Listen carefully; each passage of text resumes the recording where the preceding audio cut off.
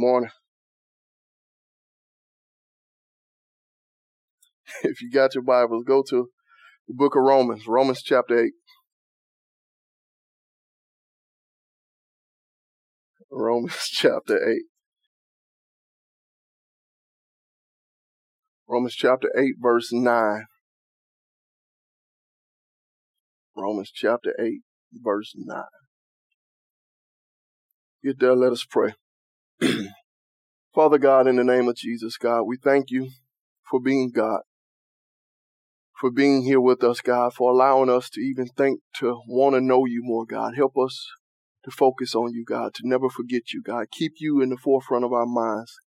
God, help us to love you, to devote ourselves to you, Father God, to learn something of you, Father God, to be more like you. In Jesus' name we pray. Amen.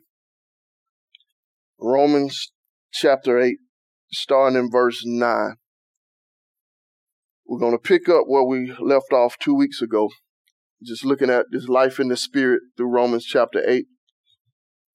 But before we get to the verses that we're going to read today, we're going to take a minute and reflect on the day they separate us for us to celebrate the resurrection of Christ. Most folks call it Easter.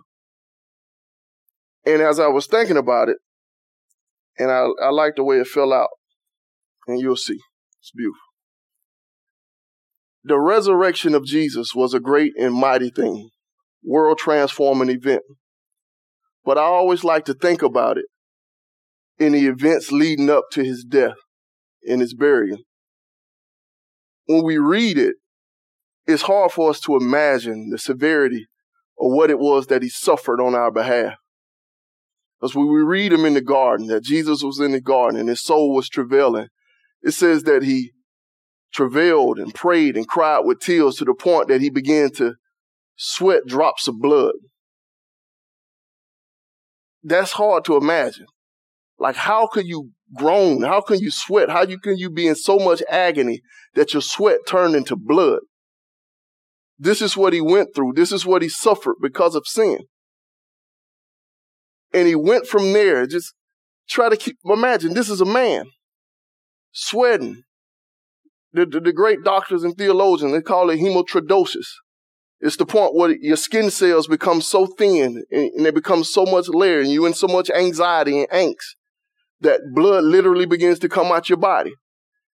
And just think the sensitivity of his skin from that point, that he was in so much agony that the skin cells were so thin because of the anxiety, because of the pressure that he was under, that blood began to come out. And he moved immediately from that point in the middle of the night to be taken, lied on, accused for hours. This is in the middle of the night. They take him from the garden to the court of the Pharisees. The high priest questioned him all night, witness after witness after witness, lying on him. Lying on him. And they do this all the way until the morning. Jesus ain't getting no sleep. He's in agony. He's in anxiety. Haven't gotten any sleep. Immediately taken from the garden to be questioned. And people lying on you all night long. From there, they take him to Pilate. And if you read the scriptures, it says, in the morning. So soon as the light came up, soon as they believed Pilate was awake, they take him, a man who just been sweating blood, in so much anxiety that his body is weakened, still ain't got no sleep. Taken to the court of Pilate to be questioned again for hours and hours. Pilate get tired of him, send him cross town to Herod, still ain't got no sleep. To be questioned, to be put on display. Herod ain't satisfied. Send him back across town. This is a man whose body is weak, still ain't got no sleep, in all type of anxiety. Back before Pilate. Pilate ain't nothing I can do with him. He ain't done anything wrong. So after all these hours of questioning, the day is about half spent by now. Still ain't got no sleep. Pilate finally gives up because the people won't relent, and they send him to be scourged. In the scourging, initially they mock him. We already know the crown of thorns, put it on his head. This is a man who had just a couple hours ago sweating drops of blood. Imagine the sensitivity of his skin, the thinness of it. And they ram's crown of thorns on his head. He bleeds. Still ain't got no sleep. And they begin to strip his clothes off him, to mock him, put a robe on him, put a reed in his hand, make him stand there like he's a king, ridicule him, pluck out his beard, spit in his face. Some slapped him. Some took the reed out of his hand and slapped him with it. Still ain't got no sleep. This is what he suffered. This is what he went through. The humiliation, the pain, the agony. And taken from that point to put out to be scourged.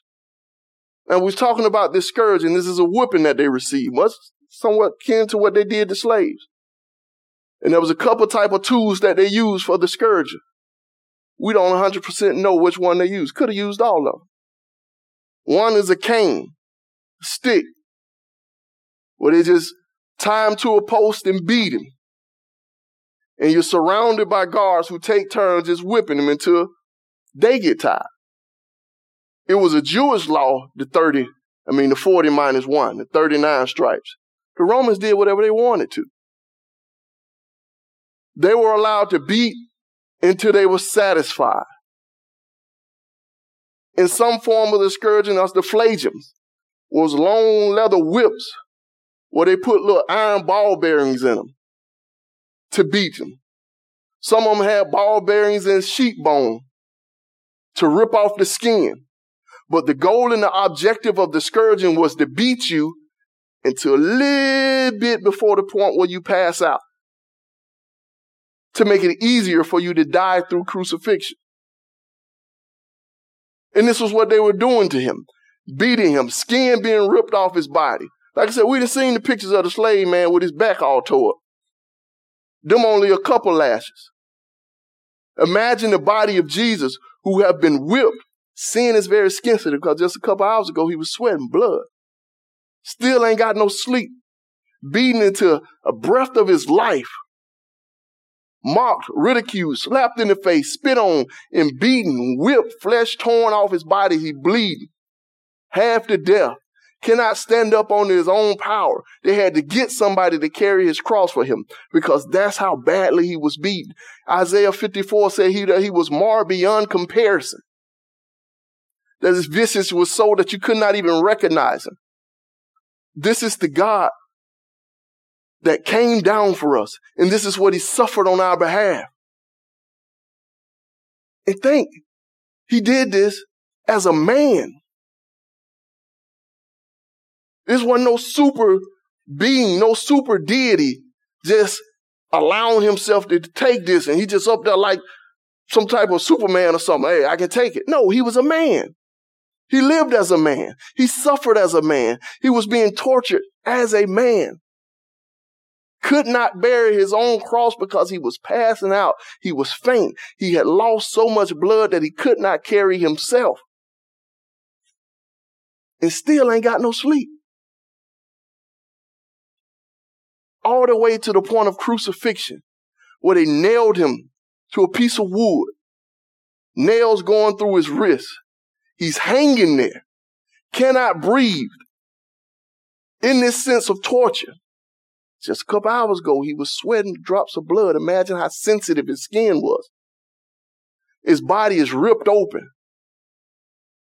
Scars, flesh up against a piece of wood with all type of splinters and soreness in it.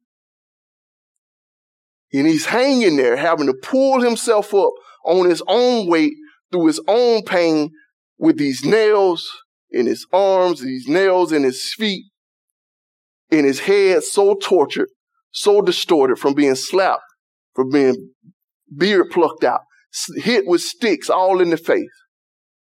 This is what he suffered on our behalf. And then we turn to the point where they buried him in the grave and they tried to mend to his wounds, put him there. 3 days later, he rises again. Now, let's turn to our passage and watch this. That's beautiful. Romans chapter 8, verse 9. It said, but you are not in the flesh, but in the spirit, if so be that the Spirit of God dwell in you. Now, if any man have not the Spirit of Christ, he is none of his. And if Christ be in you, the body is dead because of sin, but the Spirit is life because of righteousness. But it's the Spirit of him that raised up Jesus from the dead dwell in you. He that raised up Christ from the dead shall also quicken your mortal bodies by his Spirit that dwelleth in you. Talking about us, we are God's possession if the Spirit of God dwells in us. Then he gives us a promise. So if the Spirit of him that raised up Christ from the dead dwell in you, he shall also quicken or give life to your mortal bodies by his Spirit that dwells in you. Think of the picture. Jesus, beaten, ridiculed, humiliated, marred beyond comparison. Laid in the grave for 3 days, the Spirit of God rises upon him, brings him back in the brand newness of life. He exits the grave, able to walk, able to stand. No signs that he has ever suffered crucifixion except those that he allowed to remain. Are you getting the picture of what I'm talking about? He went down 3 days ago, a man with so many scars, a man with flesh torn off his body, a man with his face beaten and bruised that you could not even recognize him. And he rises up a brand new man, full of strength, full of vigor, with no signs whatsoever that he has suffered. You understanding what I'm saying? When he was walking on the road to Emmaus, nobody stopped to say, hey man, what happened to you? There was no signs. When the ladies came to the tomb and he spoke with them, nobody stopped to say, hey, what happened to you? Because if you think about human beings, when we suffer, when you get beat up, when you go like he go, it take more than 3 days for swelling to go down. It take more than 3 days for skin to come back. It take more than 3 days for the blueness and the blackness to get off your eyes. But after 3 days, he had no signs of torture. He had no signs of death. He had no signs but those that he allowed to remain. Are you understanding what I'm saying? And now Paul makes a comparison. He says, the same Spirit that raised up Jesus from the dead, if he dwells in you, he shall also give life to your mortal bodies. And that's a comparison of hope for me. Because just think about it. Jesus went through what he went through because of what? Sin.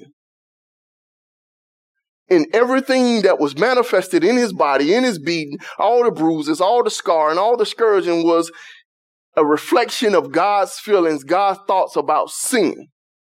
How much God hated. But the resurrection was an example or a picture of the power of God to transform. And it was put on display through the physical body of Jesus. And so if he has the power to raise a dead man from the grave with no signs of suffering, no signs of hardship, no scarring, no pain, no bruises,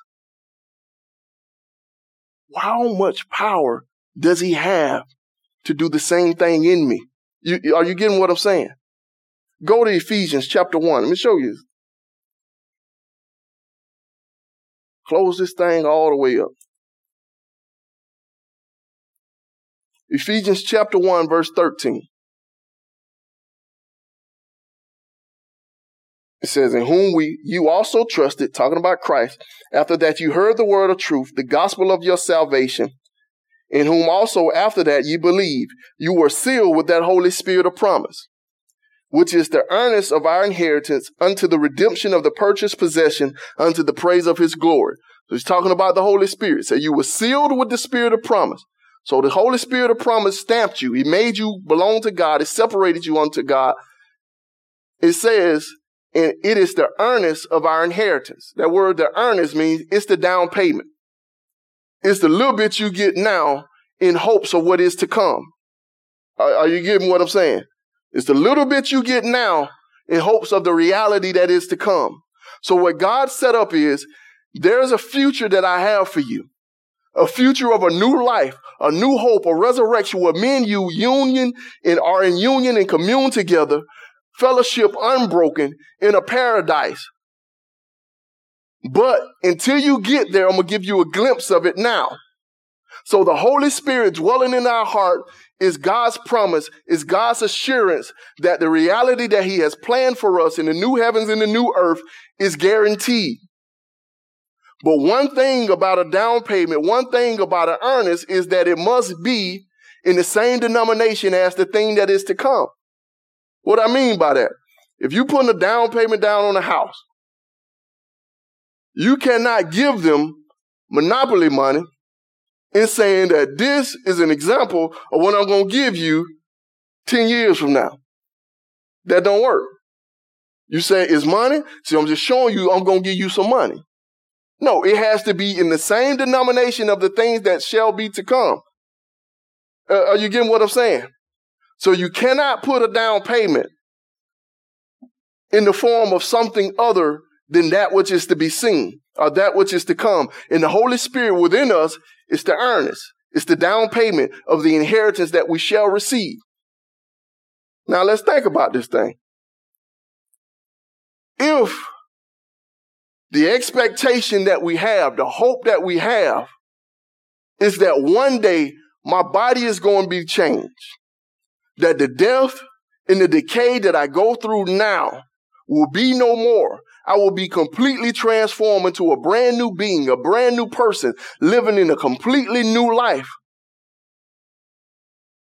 And what I receive now is a down payment of that which is to come. This hope of a new life, this overcoming of decay, this overcoming of death, this overcoming of all pain, hurt, and sorrow. The thing that I have now should be some form or an example of that which is to come. Are you getting what I'm saying? So if the Spirit has the ability to transform me in the resurrection, to take this decayed body, to make it a brand new body, to take this death body, to make it a body of life, to take this body that is temporary and make it eternal, he should be doing something in me now that is a sign, that is an example of the thing that he shall do. That's the only way I can have hope of the thing that is to come, is if the down payment shows me some sign, some fidelity on the behalf of the one who is giving it. Are you with me? And let's take this whole picture into account. Jesus rose, no scars, no pain, no shame, everything brand new. The same Spirit that did that lives in me. The same Spirit that did that lives in me. And he's going to give life in me as a hope of a life that is to come. Are you understanding what I'm saying? So, life has beat me down. Sin has ravaged me bad. Is it just me? Sometimes, you be thinking everybody be with you and you realize you're by yourself. It be like that sometimes. But I know it messed me up, messed up my mind. Don't quite think the way I'm supposed to sometimes. There are some tendencies where I'm reluctant to do some things because of some stuff that happened before. It just done changed my whole mindset. Sin had done that. It put some shame and some pain on the inside and some stuff that folks you quite want people to know. Anybody else that happened to? And sometimes it produces a darkness within us and a heaviness within us that we can't quite seem to shake. Even though the moment is long gone and we confess that we got over it and it's no longer part of my life. I'm a brand new creature, but that stuff still haunts us sometimes. That's what we have. That's how we have been ravaged from within. But God gave us a promise that there is new life to come. That there's a hope of one day you're going to be resurrected, united with God in a brand new existence. And all the pain, the hurt, and the shame of this world will no longer be. But until that happens, I'm giving you a down payment. But until that happens, I'm giving you a glimpse of it. So I should expect something of this glimpse to be something of the reality that is to come. So if he can't change me now in the promises that he made for me right now, what hope do I have of a future to come? If he can't ravish the signs of death that's on the inside of me, that's in my heart, that's in my mind, what hope do I have that he can raise this body from decay? Are you understanding what I'm saying? It's easy to hope for the distant because you can't see it. It's easy to believe for the distant because there's no pressure to make it manifest. But God gave you something now as a guarantee for what is to come, and we need to put pressure on God to see that reality manifested now. Because the same spirit that raised up Jesus from the dead lives in me. And he gives me a hope that one day he going to raise me the same way that he raised Jesus. That he going to change me the same way that he changed Jesus. But until that time come, he's supposed to be doing it within me now. Are you understanding what I'm saying?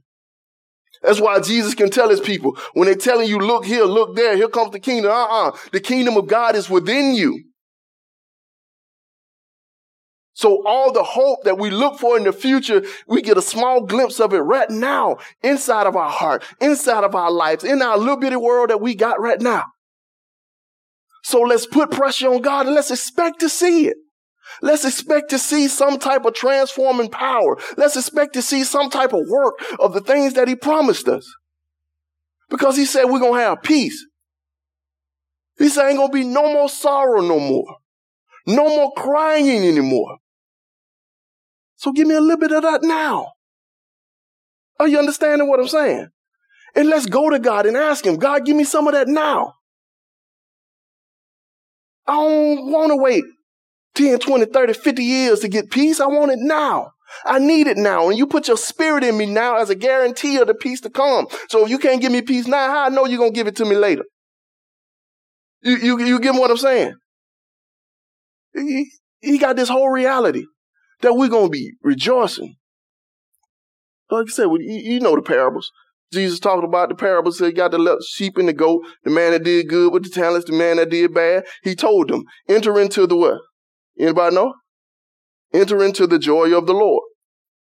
Well done, my good and faithful servant. Enter thou into the joy of the Lord. So what he was thinking is that this time of communion, this time of entering into the presence of God is entering into the joy of the Lord. That's Jesus' idea of where we're going to.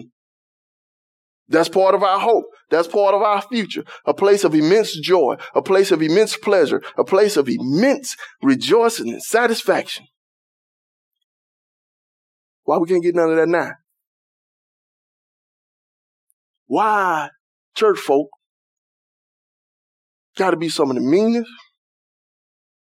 most bitter folk on the planet? Why? That should not be. Because if he can make it joyful for forever, why he can't do it for a couple of years right now? You get what I'm saying? Because he promised me eternal joy. He promised me eternal peace. He promised me eternal blissfulness in the presence of God. Then he said, I'm going to give you my spirit to start it right here. And we bitter. We sad. We down. We depressed. We bored. We can't do nothing with ourselves unless these heathens out here put some magical thing that costs millions of dollars on the screen to make us sit there and watch. Apart from that, we ain't got nothing to do with our lives. Apart from some toy, external stimulation, we can't find no joy, no satisfaction in this world. But we claim that we got a down payment of eternal joy. We claim that we got a down payment of eternal satisfaction in the presence of God. That should not be. And like I said, if he can't give it to me now, what hope do I got that he going to give it to me in the future? Because I'm supposed to have the down payment. Over and over again, Paul referred to the Holy Spirit as the earnest. In 2 Corinthians chapter 5, he said he's the earnest of the hope when he's talking about our being transformed and that our body is being changed. He said the Holy Spirit is given to us as the earnest of that hope. So this is supposed to be the beginning stages of your eternal transformation, the beginning walk of you being in the newness of life, the beginning walk of you entering into the eternal presence and joy of God, of you being in New Jerusalem. But if he can't give it to you now, what reason do you have to believe that he's going to give it to you later? Are you with me? We all done experienced it. We all got that broke friend. Some of us have been that broke friend. Like, hey man, let me borrow $20 the next Friday. Anybody met that person? Let me borrow $20 the next Friday. Dude, you've been broke for a long time. What makes you think you're going to have $20 next Friday?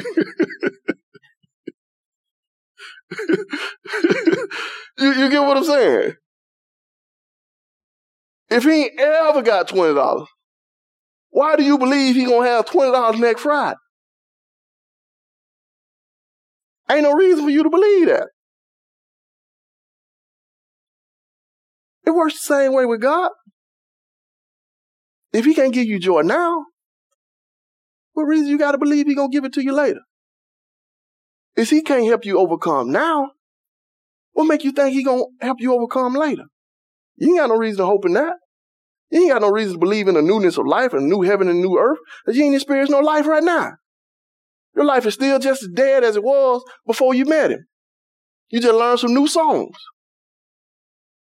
That's the reality for most people. But then they want to believe in the hope to come. The hope to come has been initiated. And if you ain't got no reality of the initiation of that hope, you ain't got no reason to hope. So if you ain't seeing victory now, you ain't going to see no victory later, because what we have now is a earnest. It's the down payment. It's just a little small taste of what you're going to get. Are you with me? Like I said, if you walking in the kitchen and they tell you, taste this, and it's nasty, how much of it you going to want to eat when they put the whole meal in front of you? None. Because your little taste supposed to be an example of what's going to be to come. Are you with me? Y'all understanding the concept and the picture that I'm trying to paint. I just want to make sure we get it. The example supposed to build an expectation for the whole. So if they give me a little spoon, and you have to say, yeah, it was all right.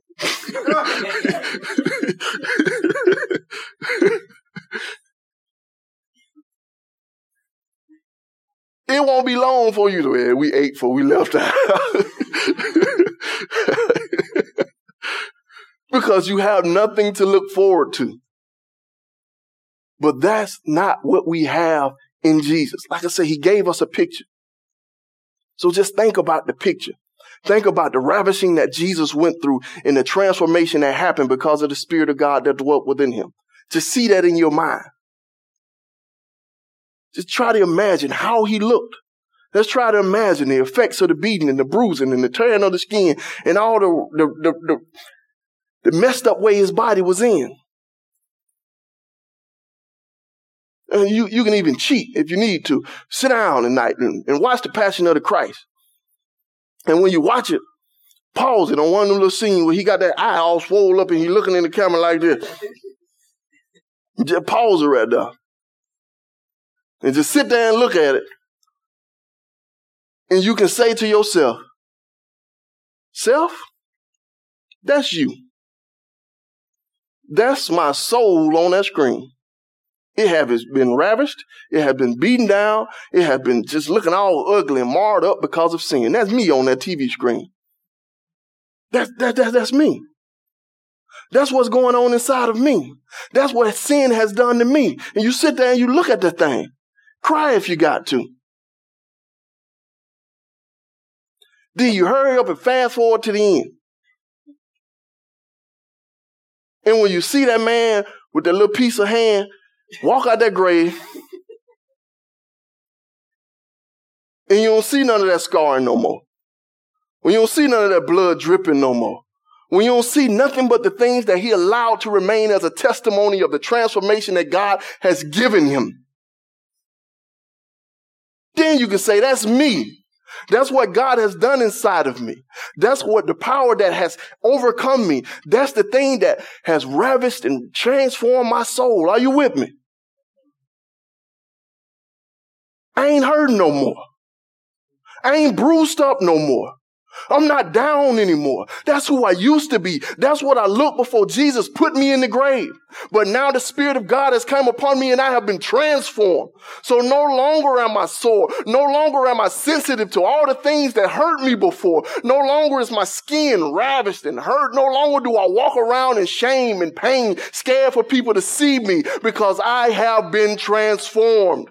Are you understanding what I'm saying? And it's the Spirit of God in me that makes that possible. And it's the promise that the Spirit has given me. The same Spirit that raised up Jesus from the grave shall also give life to your mortal bodies. But that's a hope of a promise to come. And we need to take claim to that promise to come right now as a reality right now, because he has given me his Spirit as a down payment. Are you understanding what I'm saying? So don't allow your mind to be all messed up and saying, this is who I am. I can't help it. I can't overcome it. It's just always been like this. And people just don't know. And people just don't understand. Yes, people do know. People have been hurt for years. People do understand. We all got pain. We all got shame. We all have been through some stuff. We all got strongholds that we just cannot overcome, that trip us up over and over again. But we have access to a Savior. We have access to a Spirit that is able to take me from what I should not be and make me into what he created me to be. Transform. Are you with me? Amen. The same Spirit that raised Jesus from the dead is inside of you, transforming you as an expectation of the hope to come. So if you imagine in your head, when you think about the new life, a brand new you with power, with glory, with no sign, no shame, any of that stuff, imagine the you right now just like that on the inside. And you should be saying, the only thing I'm waiting on is for this body to match up with my heart. The only thing I'm waiting on is for this body to match up with the transformation that has taken place inside of me, because I'm a brand new creature right now. I'm a brand new being right now. I have been transformed right now. I've been raised to the newness of life right now. And I'm just waiting on my new body. Are you with me? That's our hope. That's what we cling to in the resurrection. And we fight right now for the future to come, because the only thing we missing is the body. We got everything else. And it has been done by the same Spirit. And I love the way he said that, the same Spirit. Let you know, ain't no difference. There's no difference in what happened in Jesus and what happened in you. It's the same one. Jesus ain't get no special Holy Ghost. Jesus ain't have no special, like, set apart. God had like a Holy Ghost is just in the back. The fourth person of the Trinity, like the resurrection G. You know what I'm saying? The resurrection Spirit right here. I'm saying, I'm going to send the world out with the regular Holy Ghost. You know what I'm saying? But I got the reserved Holy Ghost for Jesus. No, it's the same one. The same one. Are y'all understanding what I'm saying? So when we be amazed by the fact that he overcome the grave, got up out the grave, that he overcome death, hell, in the grave, and all that stuff, and when you sing all them songs, and when you think about these things, think about yourself. That it's the same Spirit that accomplished that is working in me right now. It's that same one. So I can get up out the grave of my foolishness. I can get up out the grave of the things and the chains that hold me, the grave of my inheritance, the grave of my family curses, where everybody was this, and this. And it just seemed like, God, leave. You can get up out that grave through the same Spirit. Are y'all with me? Anybody got any questions? Mm-hmm. You should. In Romans 8:9, mm-hmm. It says, if you do not have the Spirit of God, you do not belong to him. Mm-hmm. But since God made us, doesn't everybody belong to him, even if you're a sinner or right? No, very good question. Since God made everybody, does everybody belong to God? Simple answer, no. Because being a child of God is being made after God. So in the sense that God made everybody belongs to him, means he rule over them, and that they ain't got nowhere else to go, but they're going to have to answer to God. They are God's. But does everybody belongs to him, as in being a part of his family, being with him, living with him? No. Some people are the child of the devil. 1 John chapter 3, John chapter 4. Any other questions? Go ahead. How did Jesus put in the grave? Because you said we looked like horrible and painful before Jesus put us in the grave. How did Jesus put us in the grave? How did Jesus put us in the grave? Romans chapter 6 talks about our baptism and us being united in Christ. So when we go down in baptism, as us being united with Christ, we die with him. So when we be transformed and when we believe in Jesus, that's us dying to our old selves, dying to our sins, and his Spirit bringing us back, raising us in the newness of life. That's why you go down in the water, then come up. Do you know what Easter stands for? What do you mean? The word? The word Easter is really not a Christian word. It's really a confused word. Most people don't know exactly what it means, where it comes from. For what we can tell, it's a mixture of some other false gods and false religions that been incorporated into church worship. It does show up one time in the book of Acts. How we get there, we don't know. Because the word that is used to translate it is Passover. Any other questions? Go ahead. When you're like, if he doesn't give it to you now, why would he give it to you later? Mm-hmm. If like in the moment you don't really feel like you like had the things that he said that he gives you, but you know that he did, but you don't feel it, is that like the same as like he didn't give it to you? No. What's the difference?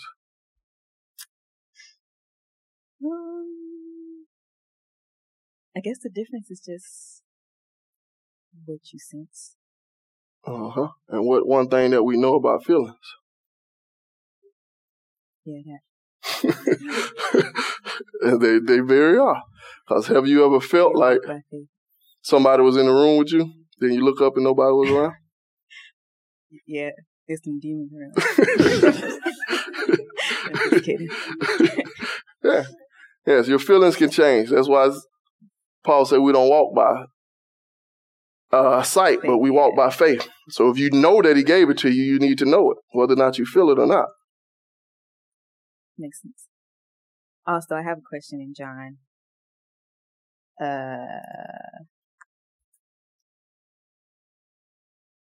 So it's John 3:13, and it says, this is Jesus talking.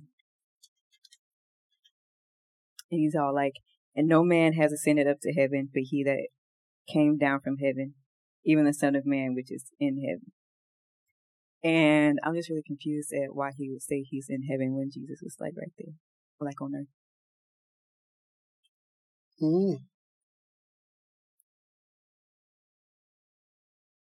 And also, didn't like Enoch go up to heaven? Enoch was taken. Yes, so is that like the same as ascended or no? Not to the same degree. Because when he's talking about ascended up to heaven, he means it's somebody that just went up there. Oh, like yeah. So that's what this picture of ascending and descending. You going up and coming down. Ain't nobody did that. Enoch was taken and Elijah was taken. The picture of Jesus that you painted in the garden, the sensitivity, like what stood out to me is that like he still didn't sin, even with all of that kind of pain and suffering that he was going through. Mm-hmm. Like, is that the aim of man as well? Like that no matter what happens to us, what like that our experiences don't dictate how we perform, I guess, or how we interact. Yeah, that's Hebrews chapter 12 or 13, I can't think, when it says you are not resisted unto death in your striving against sin. So what the Hebrew writer was saying, that basically you ain't got no reason to be complaining. Because in your resistance or in your fighting against sin, it ain't took you all the way to the grave. And he takes that from this thought point of looking unto Jesus, the author and finisher of our faith. So that's the picture that he painted. So that in our fighting, in our striving against sin, we ain't resisted sin all the way till it killed us. So until you get to that point, you ain't got nothing to be complaining about. It's the way that he worded it. I think that's chapter 12 of Hebrews. It makes any sense to you? Yeah, chapter 12, verse 3 and 4 said, "For consider him that endureth such contradiction of sinners against himself, lest you be wearied and faint in your minds. You have not resisted unto blood, striving against sin." And so that's his idea. Look at Jesus and look at the contradiction that he suffered. Look at the way that he allowed himself to be treated by sinners. You ain't went that far yet, so get off yourself. Any other question? That's it. They're all yours, Apostle.